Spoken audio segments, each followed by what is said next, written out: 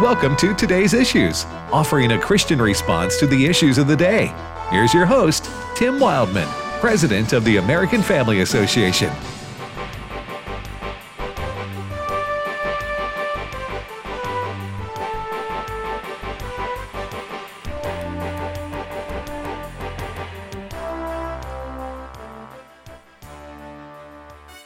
Hey, good morning, everybody. Welcome to Today's Issues on the American Family Radio Network.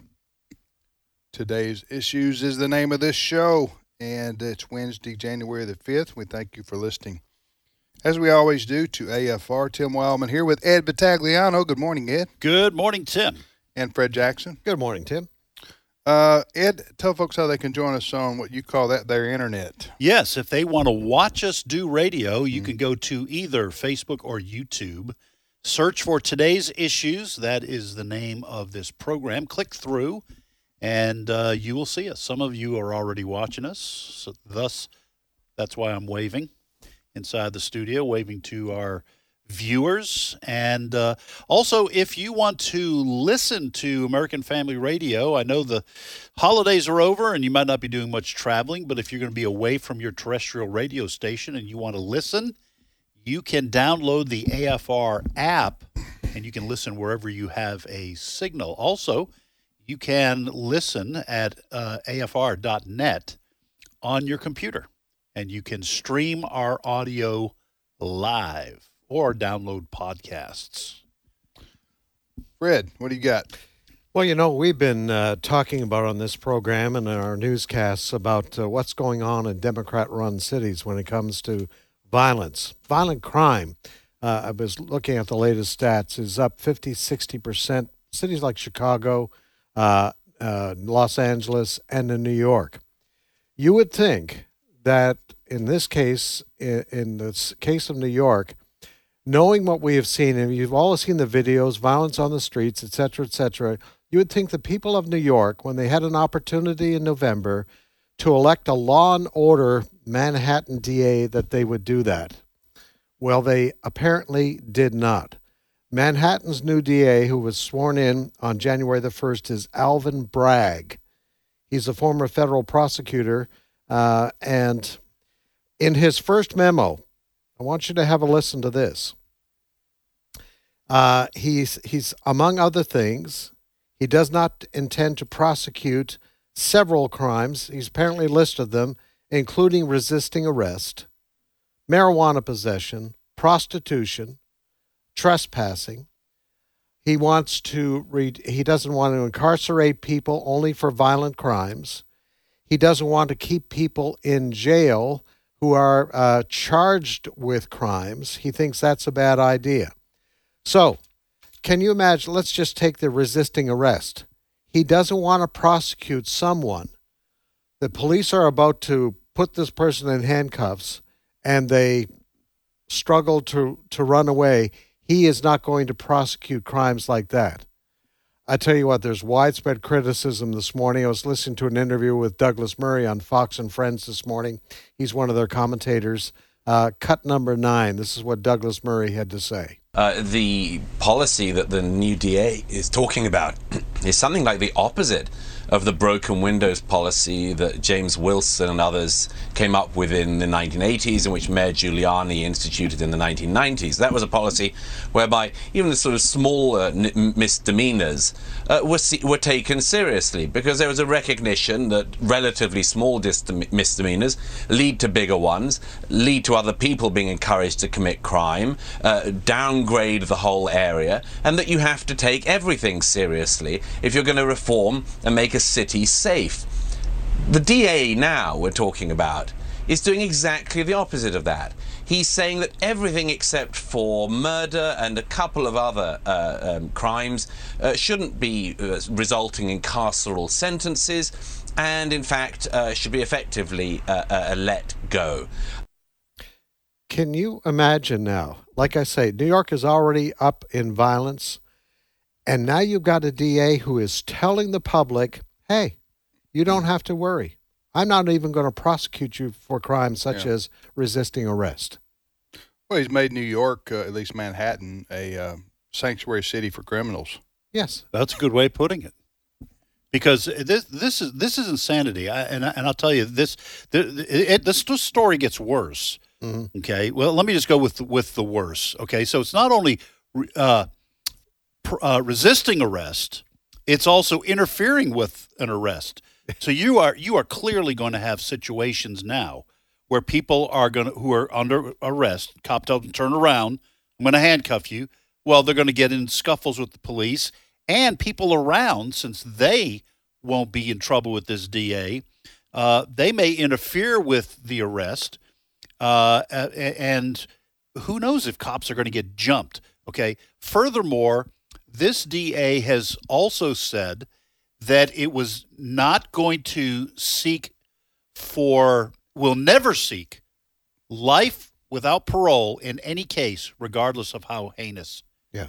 Will never seek for life, a sentence of life without parole. That means no matter what you do, this DA thinks you should be able to apply for parole after some set amount of time. I mean, the problem with the atheist left, and that's what these people are. They are the atheist left.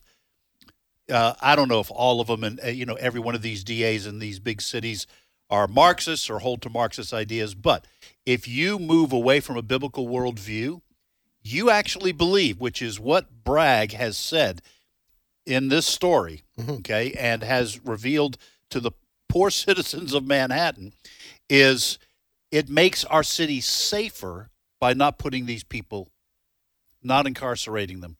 Well, can you imagine if you're a police officer? Why bother even trying to arrest somebody anymore? Why bother? Because this punk is going to be able. I'm not going to be prosecuted. I'm free. Yeah. There are multi-layers to this story, and people might be saying, well, why do I care? I don't live in New York. Couple things. One is this DA is representative of DAs and prosecutors, city prosecutors in big cities all over the country. Yeah. Chicago, San Francisco, Los Angeles. I know those cities. Philadelphia. St. Louis, for example. Number two, by the way, this fellow's elected, right? Yes. Yeah. Okay. This DA who just declared all the laws he wasn't going to enforce. And aside to that is, when did it become the district attorney's decision to decide which laws to enforce? Yeah. Or not, and to say that publicly. I don't feel sorry for the people of Manhattan because they want this, because they voted for it. Mm-hmm. Okay. Now, I do feel bad for the people who didn't vote for it in Manhattan, but my guess is they're getting out as soon as they can. And it's true of a lot of big cities. I just saw Chicago lost a lot of people, over 100,000 people in the last year or so. I believe I'm right on that statistic. Illinois was about 100. Maybe it was Illinois, not Chicago, but I would say most of them probably live in Chicago. Yeah. So this is, I wouldn't go to New York City right now. I've been to New York City several times, five or 10 times, and as a tourist, 4 or 5 times. I wouldn't go. No. I wouldn't go to Atlanta or certain parts of Memphis, for example. That's not too far from where we are. Violent crime is out of control. People are committing these acts in broad daylight, brazen. These criminals don't fear the police. They don't fear anybody. There was a rapper in Memphis, a rapper about a month ago. He was going to, by rapper I mean a singer, right? Mm-hmm. He was going to a bakery in the middle of the day to get some cupcakes to hand out around Thanksgiving, I think it was. 2 guys just walked in and just either he was in his car or he was inside the bakery, just gunned him down. And that kind of thing is happening. Carjackings are happening to Congress people in Philadelphia the other day, broad daylight. A congresswoman, a United States congresswoman in Philadelphia was carjacked in the middle of the day. The same day, a state representative in Illinois from Chicago, not a U.S. congresswoman, she and her husband were carjacked in the middle of the day. This is just getting out, out of control. Police are not respected anymore. They're not listened to. So you're getting more physical altercations with cops, these criminals, these people they talk to or pull over and want to, they're basically giving the cops the finger verbally or in reality. So it's going to lead to a breakdown in society. Yeah. Because what's happening in these bigger cities is now spreading out into the suburbs. And you have to ask yourself, we have to ask ourselves here, is this intentional? Because we've, when I heard about the connection to George Soros 3 or 4 years ago in giving campaign donations to district attorneys around the country. Have y'all read this story? Oh, yes. Oh, yeah. This was before, this might have been before 2018. Okay. Where they started pouring money into those kinds of And races. I wondered, why does George Soros care about a district attorney in San Francisco, for example, or somebody? Why would he want to fund? It's because he wants to see the breakdown of America as a law and order state, and wants to fund the far left, and so that's the connection there, at least. His connection. I'm thinking out loud in terms of why is this happening? Is it intentional? And now, when you're citizens of Manhattan and you elect this guy, you're electing the consequences of what's about to happen, right? And it's about to get even worse. You're voting for it. You're voting for the consequences. You're voting for it. Yeah. Let me just couple that with the defund police movement, which is twins from the same mother, right, so to speak. Mm-hmm. It's going to lead to a disaster. Go ahead. Well, I was listening yesterday afternoon to this was I was directed there from an article which is behind a paywall, so we can't post it, from Tucker Carlson's. Okay. Do we want to just wait on this? Yeah, we want to wait on this because we do have a guest. By the way, Abraham Hamilton III will be with us at the bottom of the hour, and we'll talk more about this because Abe, his profession before he came to AFA and AFR was as an assistant district attorney in the New Orleans area. And Houston, Texas, both of those. In Houston. Yeah. So he has insights from a practical standpoint, a police standpoint that we're going to hear from him about. Well, Richard Shelby, the longtime senator from Alabama, is retiring in that state, and there are several people vying for his position. One of them is Congressman Mo Brooks, United States House of Representatives member from the Alabama 5th District. And Congressman Brooks, I invited him on our program, and he joins us now. Good morning, Congressman.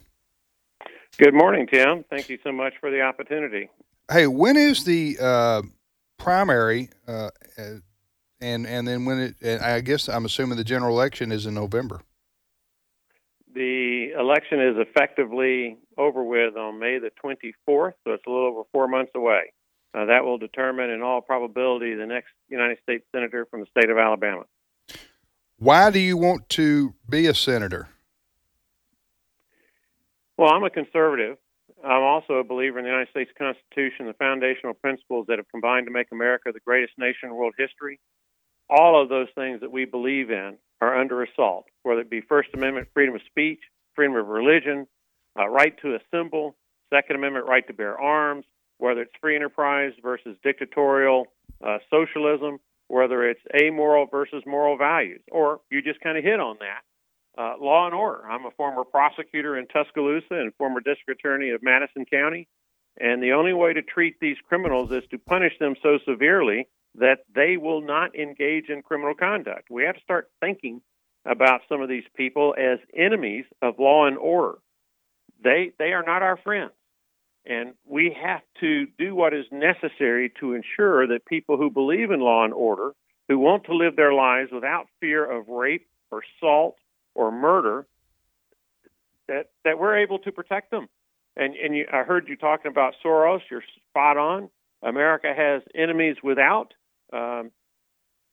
Communist China, old Soviet Union, now Russia, Iran. But we also have enemies within who don't like America, who don't like the United States Constitution, who don't like our foundational principles.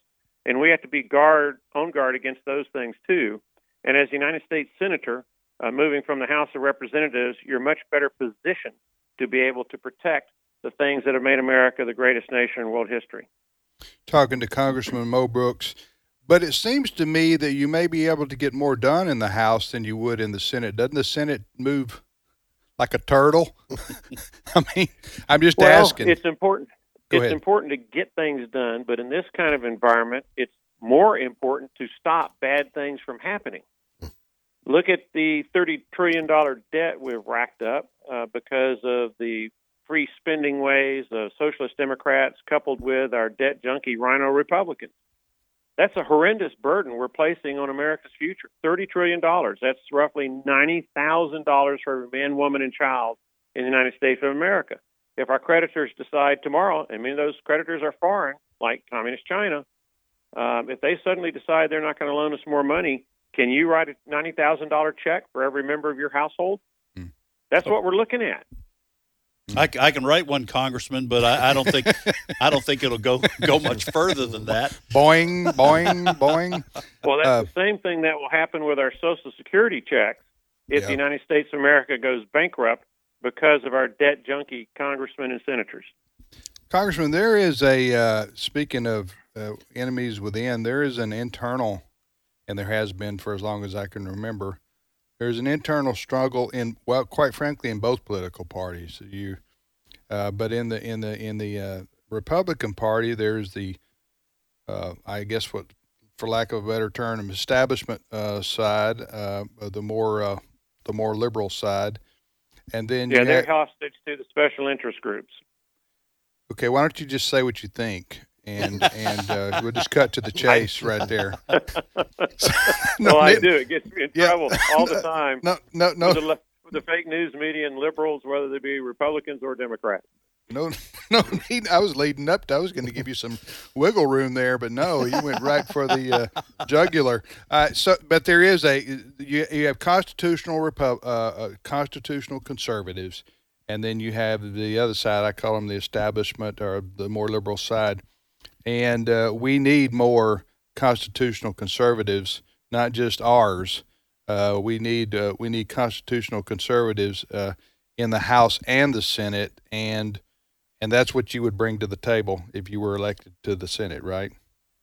That's what I offer. I'm the only conservative running for the United States Senate in the state of Alabama. I'm certainly the only one who has ever voted by way of example.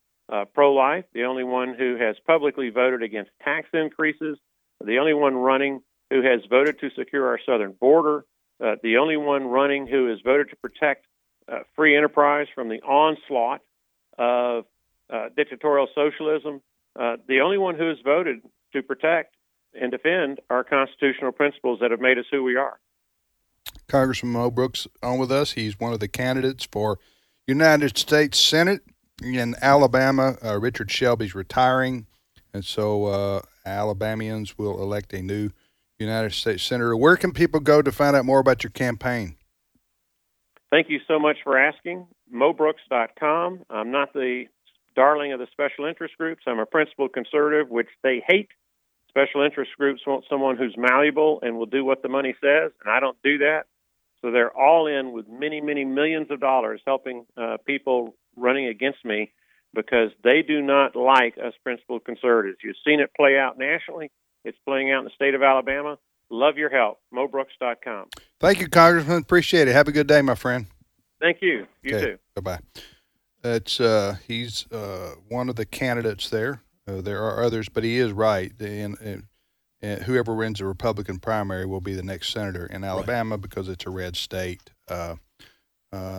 So they had Doug Jones there, for 2 years, a Democrat, which was an aberration in the state of Alabama, because and now Tommy Tuberville, the former college football coach, is a United States senator, one of the senators from Alabama. So so Shelby's been there. Good night. Since Richard Shelby's been there late 80s. Late 80s. I think it's like 35 years or something close to that. So. Right. So anyway, all right, you're listening to Today's Issues on the American Family Radio Network. Next story, Fred. Well, one of the debates going on in this country right now with regards to how to respond to COVID, and again, we go to a liberal-run city, Chicago, this morning. They were ready. To give credit to the Chicago leadership, the city leadership there, they were ready to reopen schools, because there's scientific evidence now that our kids need to be back in the classroom. Well, 48 hours ago, the teachers union in Chicago said, no, we're voting not even to show up for classes. They have been forced in Chicago to cancel all classes. We're talking about hundreds of thousands of kids cannot go to school today because the teachers union has, all of a sudden, I guess they're scientists. They're making health decisions for the whole city of Chicago, and these kids are now stuck at home. We know that this is bad. Senator Rand Paul, who's Dr. Rand Paul, was asked about this morning, school closings. He says it's not based on science. Cut number 7. Well, it's tragic, and the thing is, the science doesn't support closing the schools down. In Sweden, the schools have stayed open continuously for the last year and a half. They don't wear masks. The kids are not dying. The teachers are not dying. Really, there's no science behind closing the schools down. Now, it used to be the policy, and had been the policy for most of modern medicine, that if kids were sick, they were sent home. And if a bunch of kids were sick, then we might close the schools for a couple of days. But we're not doing that. We're doing mass testing of people who are not sick. We're sending people home who have no symptoms, and then we're testing whole classes and sending more people home, and it ripples out until the whole school is sent home. But it isn't really based on the way you would actually do this if you were using any common sense. And in addition to that, he noted that the Chicago School District was given millions of dollars to put precautions in place for COVID, such as putting this plexiglass up around students, etc. Dr. Rand Paul actually said the plexiglass around students is probably doing more harm than good because it locks students in. They can't get that ventilation system, the benefits of a ventilation system in there, you'll remember the liberals said all our schools need new ventilation systems. This plexiglass blocks that fresh air from getting to them. So the bottom line in all of this, and Dr. Rand Paul is saying this, we are not following the science. I found it very interesting. I didn't know Sweden, I think he said, they haven't shut down their schools. No. They don't wear masks, he said, for the last year. Well, this doesn't affect children hardly at all. Mm-hmm. Talking about COVID, it hasn't from the beginning. I will say this. The teachers union there in Chicago is at odds with the mayor. Yes. Right. And who is a far lefty. Yes. I mean, Lori Lightfoot. Lori Lightfoot. She's a far lefty, and she, am I right? Yes. She's Yes, saying she is. she's, and Biden said schools shouldn't close either. Mm-hmm. Right. President Biden. I think Mayor Lightfoot said that the teachers will not get paid if they don't show up. I don't know whether I don't know what that happens when you have a mayor conflict with the teachers union. I just don't know, but that's what she said. Well, I mean, these are, that's rare that you see a Democrat get into it with the teachers union. That's because the public, the parents are revolting. Yes. They're saying enough. Yeah. Other than that, everything's going well. Someone once said liberalism is a mental disorder. Mm-hmm. Huh? Yes. And it's just proven out every day, right? Yeah. We'll be back in a minute. Stay with us.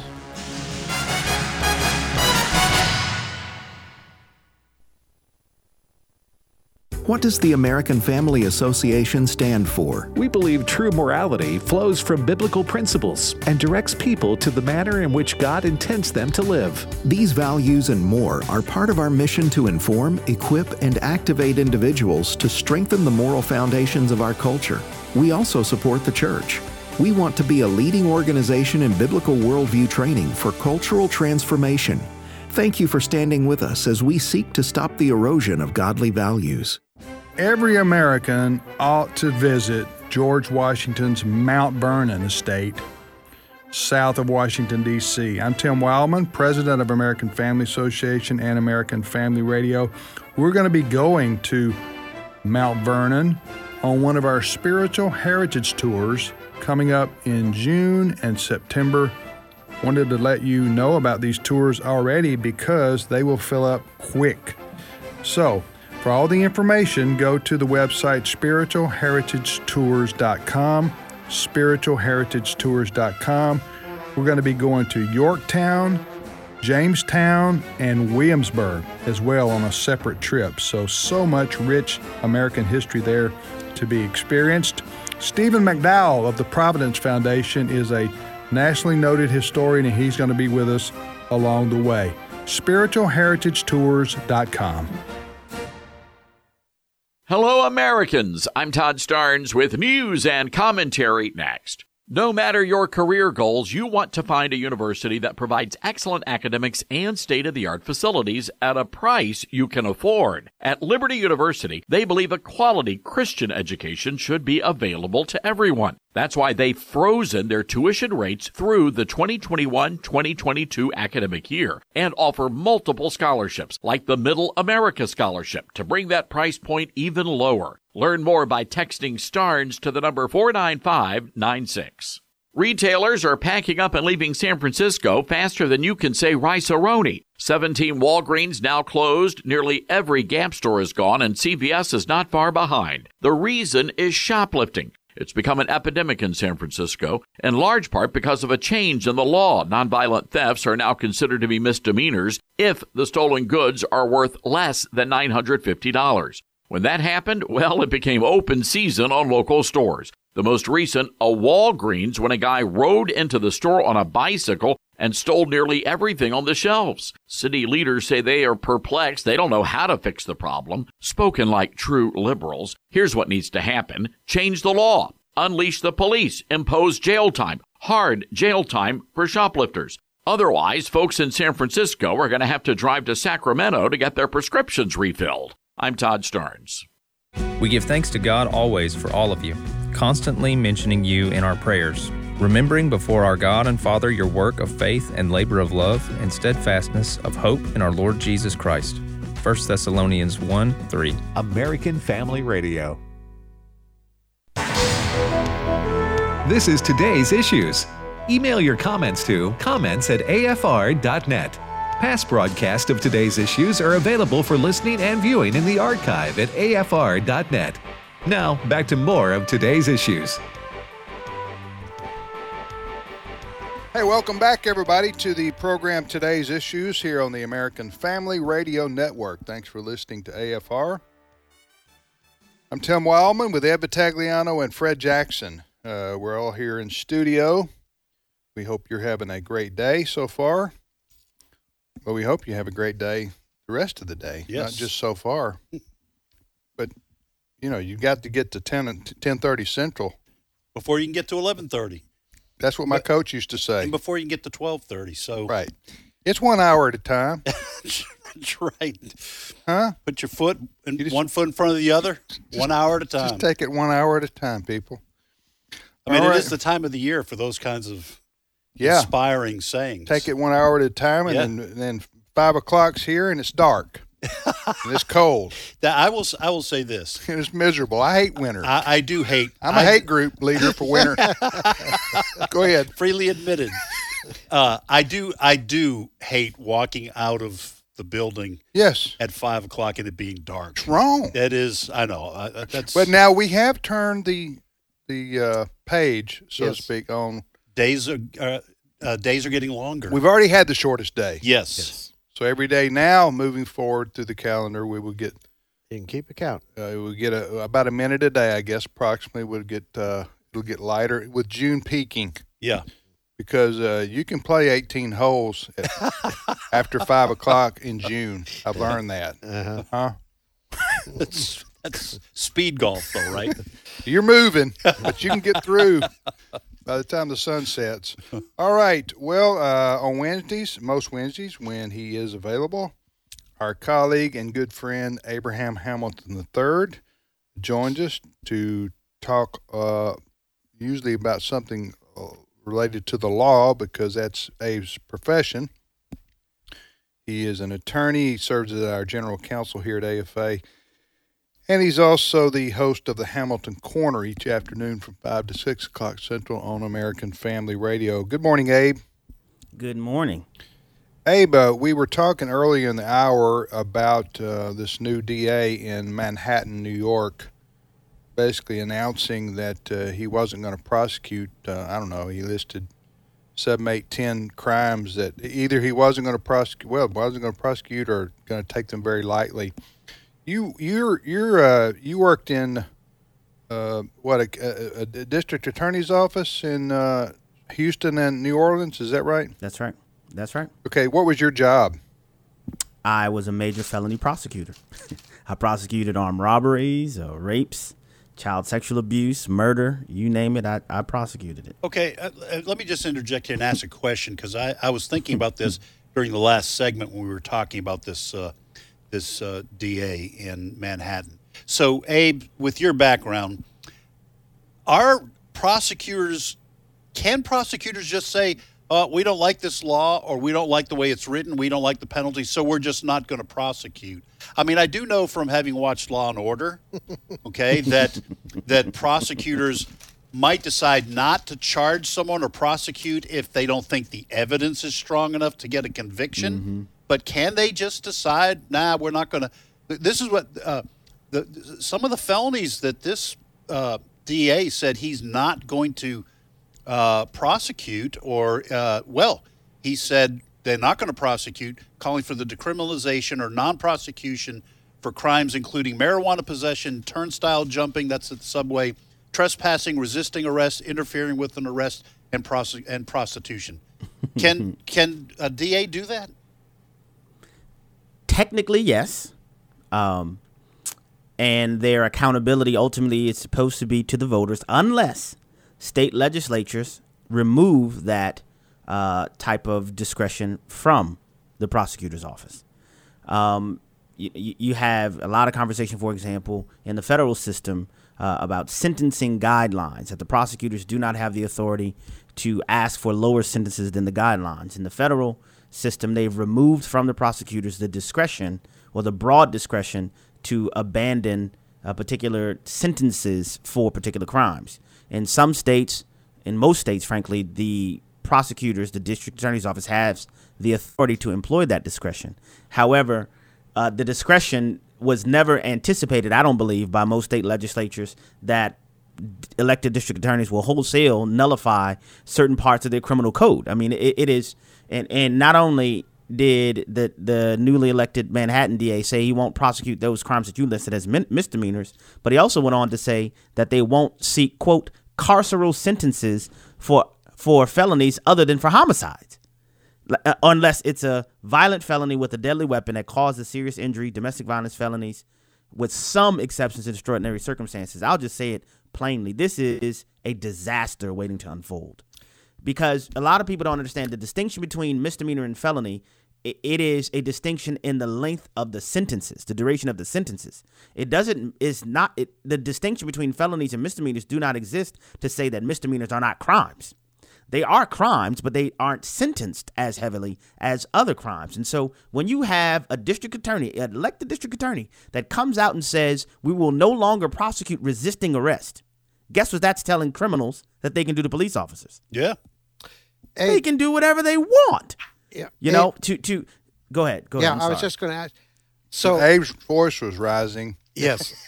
And Fred interrupted him. And Fred, you interrupted. He was about to. I want to keep you on top of the wave here, so that's why I'm going to ask this question. Here's what I don't understand. We got crime wave in New York now. We got a new mayor who is supposed to be the law and order mayor. He campaigned on this. Mm-hmm. So why would you elect someone, and what is the philosophy behind telling now the city of New York, hey, I'm going to let a whole bunch of people go who commit crimes, and this is going to make things better for our city? Where does that thinking come from, Abe? I believe right before I came on, I heard someone astutely observe that liberalism is a mental disorder. Yeah. It's a funny quip, but it actually is true because it shows an inconsistency. The newly elected mayor is a former police officer himself.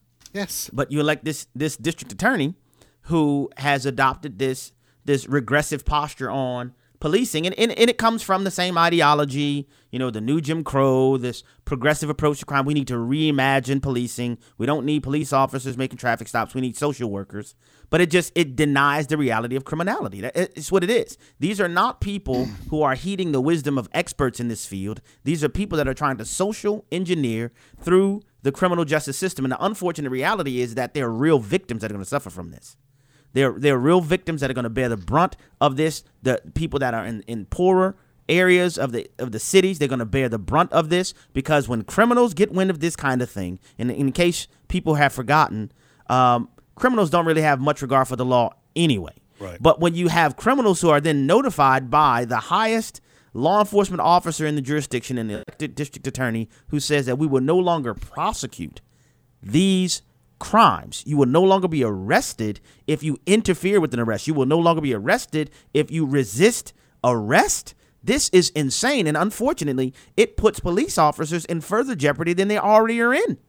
Because if you have those circumstances, at least the police officers can rely on the fact that if you do resist this arrest, that there are penal consequences for that. But when you remove that, you're literally taking a tool from the arsenal of the police officers. That you can prosecute bad police officers for abusing their authority while simultaneously enforcing the laws that exist on the books. I have a hard time believing, I do believe it, but that he would list this DA, and we're talking about the new DA in Manhattan, New York, folks, listing a series of crimes that he's not going to enforce. And also, the reason we're talking about this is going on. This kind of thinking is taking over big city America, okay? And it's going to continue to deteriorate. The quality of life in these big cities is going to. Conventions are going to leave. Businesses are going to leave.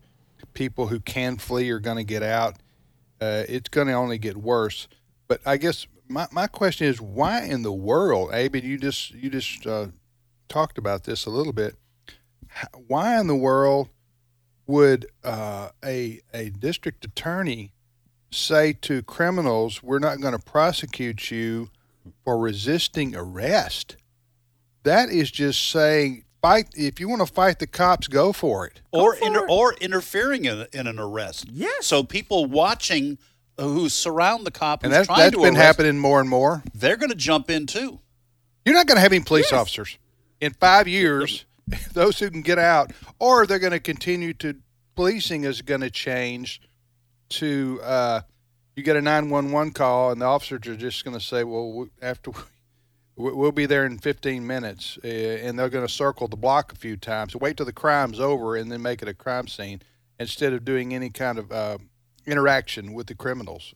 Try to avoid that as much as possible. That's what that's be a natural reaction to this. What about? Have you done any research into the George Soros funding of these kinds of? I don't know if he funded this Manhattan DA. George Soros, folks, is a well-known far left billionaire who he basically hates the principles that the United States of America is founded on, and so he's. Go ahead, comment on that if you will. Well, and he literally earmarks a particular percentage of his annual revenue for political engagement, literally. And so he has expressly committed to trying to fundamentally transform America. Tell me whether or not you've heard that phrase before, by impacting its criminal justice system. He has rightly identified the most potent force in criminal justice is at the district attorney's office, because if you have police officers who are working diligently on the streets making arrests, well, guess what? If you have district attorneys who won't prosecute criminals for those crimes that they've been arrested for, and you have district attorneys who, like this one in Manhattan, who supports these lenient bail laws to where you go in jail, you get out the same day, and all of these things happen. And so he has bankrolled campaigns all across the country, and this is no secret. There are unfortunately, on the Democrat side, it's kind of a badge of honor to get the George Soros stamp of approval. You know, you had the same thing happen in St. Louis. You had it happen in Ferguson. You had it happen in Houston, Texas. You had it happen all across the country. And so these things are not just happening by happenstance. There's an intentional and concerted effort to transform the United States of America by literally creating an environment where criminals are no longer prosecuted and they're left out. I mean, even the notion of this Manhattan DA to say we're not going to seek carceral sentences for anything other than homicides. Like this is absurd. This is absurd. So people can rob one another, steal from one another, do all of these other things, and they won't go to prison? This is insane. You're literally signaling to the constituents and to the criminals that it is a free-for-all in the city. Hey, one other question I have, then we'll let you go here. Just curious, do you ever have any discussions with your former colleagues in Houston and in New Orleans, is crime on the rise, violent crime on the rise in those cities too? I do talk to some of them, and they're experiencing many of these things. And so, to be clear, I prosecuted in a suburb of New Orleans, in Jefferson Parish. Okay. And so that is a perfect example, though, because you have crime surging in Orleans proper, and then literally across the Mississippi River Bridge, you have the exact, complete difference in the posture of a prosecution, of arrest, and you have a far different quality of life. That's why you have a continuously decreasing tax base in Orleans proper, because citizens are moving more and more and more and more and more to the suburbs for quality of life purposes. Yeah. Thanks, Abe. Take care, my friend. Appreciate it. Thank you. Okay, that's Abraham Hamilton III. You can hear him each afternoon on American Family Radio on the Hamilton Corner from 5 to 6 o'clock Central Time. What do you think about what Abe's just talking about there? Oh, I think it's recognized. As Abe was talking, I was thinking about the election of Richard Nixon in 1968. He was reelected in 1972, and then, of course, had to resign or step down because of Watergate. But he ran on a law and order platform.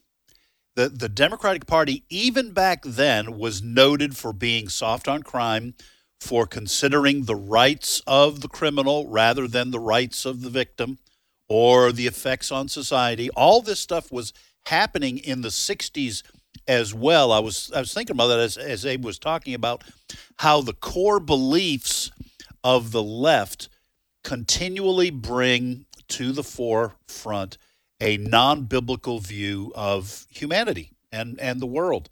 So, what do you mean by that? Well, maybe for those who are listening who aren't familiar with the term biblical worldview, what do you mean by that? So, a biblical worldview says human beings, all people are sinners. That's why, spiritually speaking, we require a savior. And that if government does not restrain the evil impulses of human beings, you will lose control and your society will decay. So the left, which has abandoned God and has rejected a Christian worldview, has to look for another explanation for why crimes are committed. And their explanation includes things like racism. It's the guns. It's guns are the problem. Poverty is the reason. This is part of Alvin Bragg's explanation, this Manhattan DA. He's saying we need to help these criminals, and you don't help them by putting them in prison. You help them by giving them jobs and giving them opportunities. And when you take that view of the world, which is incorrect, okay, now I'm not saying that poverty doesn't ever create... That we don't believe in second chances. Right. Yeah. I'm not saying that poverty may not create the circumstances in which crime can flourish, yes.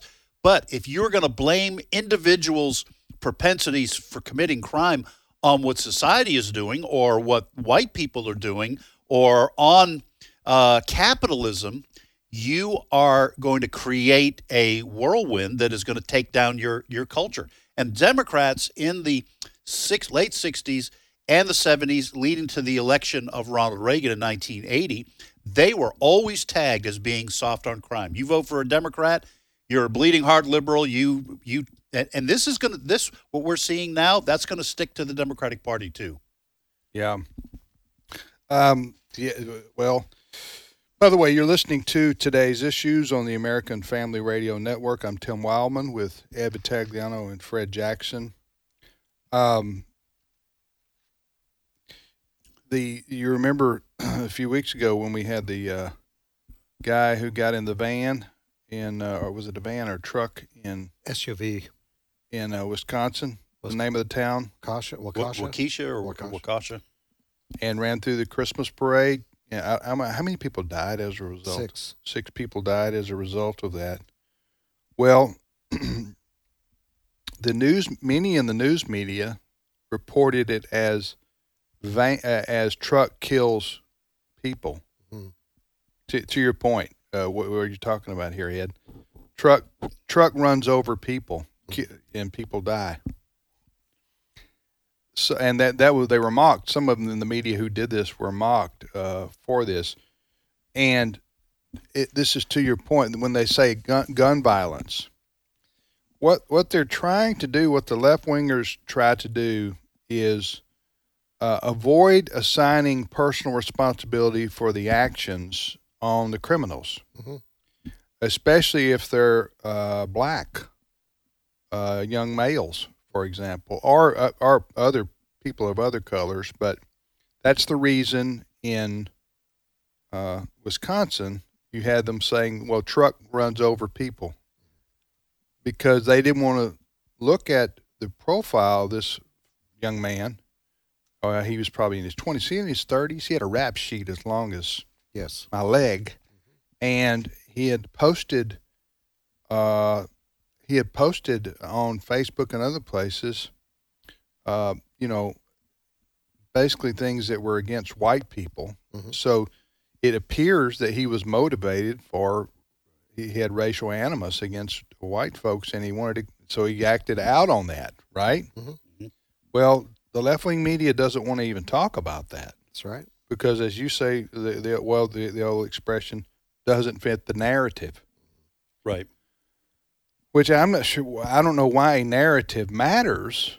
Why does a narrative matter in reporting just the honest, truthful facts about a situation or about a case? Well, because you're pushing for something else.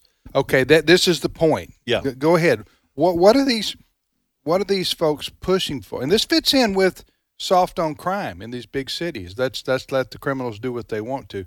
What are they pushing for? Well, so you say the narrative is that these young black males are committing crime not because they don't have fathers in the home and aren't being taught values, and they're looking for male bonding in gangs. It's the fact that the culture's racist, and so that's the narrative, and so you don't report on people who, like in Houston, here, 80-year-old grandmother killed in a Walgreens parking lot by a guy who had been arrested 67 times, and yet for his latest crime was out on bail. You don't say, this guy's evil, we need to put him away for the rest of his life. No, you say, because of racism, that's why these young black males are committing crimes, and you are pushing for the dismantling of the country we have in order to replace it with a more equitable, more socially, more woke. That's the language of the left. That's right. We want to replace this country's institutions and its government, and my opinion is, and replace the Constitution. You replace it with something else. So the narrative is serving an agenda, and that's why they won't report on young black males that commit crimes. Like, did you say this story here of?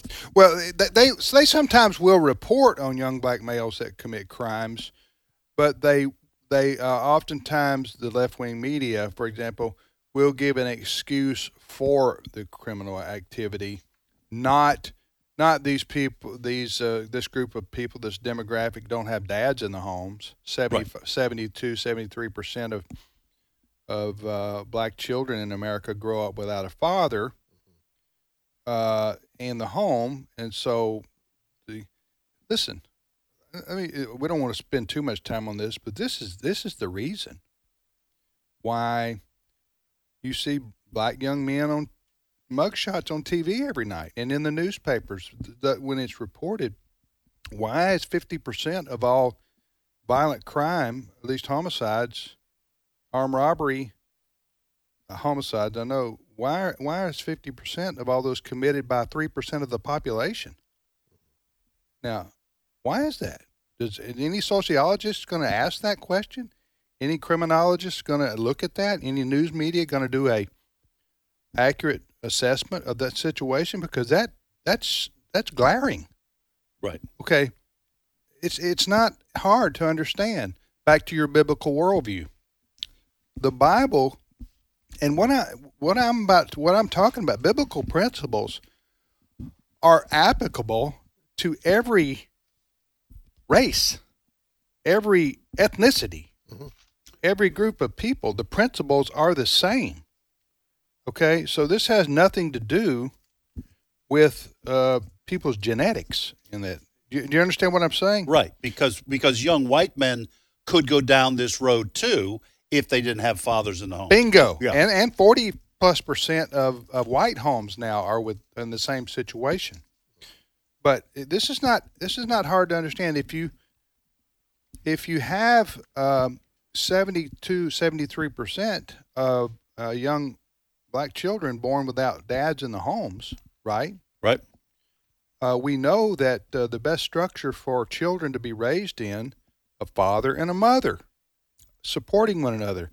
We also know that poverty increases dramatically for a single mother, because a lot of these young black women who are having children, and again, this could apply to any group, 15, 16, 17 years old, having 2 and 3 children by the time they're 22, 23 years old, whatever. Well, they don't have time to get a job or to finish. They drop out of high school. The children are raised by the grandparents, if they're raised at all. Many of them get out into gangs. We all know this. This is maybe the elephant in the room. This is what's going on. It's a breakdown of the family and the family structure, which leads to the pictures of the young black males on TV every night, right, or arrested and put in the newspaper. It's why, so there's twofold answer. The answer to that is not to be soft on these criminals. We have to protect our society. Right. We can't, if you don't protect your society, you break down law and order, then you're going to have chaos in the streets. And that's what's happening in these big cities. In America, you're having brazen crime. So it's a multi-level problem, but it's not the guns, people. It's not the guns. It's the people committing acts with the guns in their hands, and what is their background, and where were they failed? Primarily, they were failed in the home. Well, let me just add one other shocking opinion. This is my own opinion.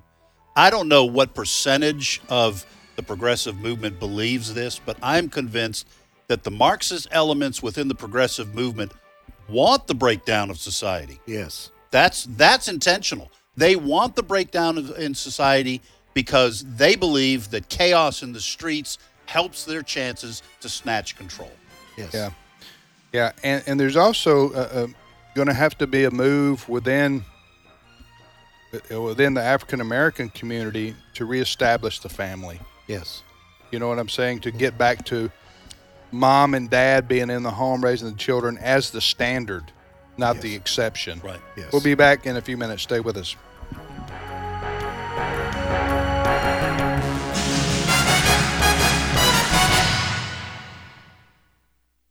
The views and opinions expressed in this broadcast may not necessarily reflect those of the American Family Association or American Family Radio.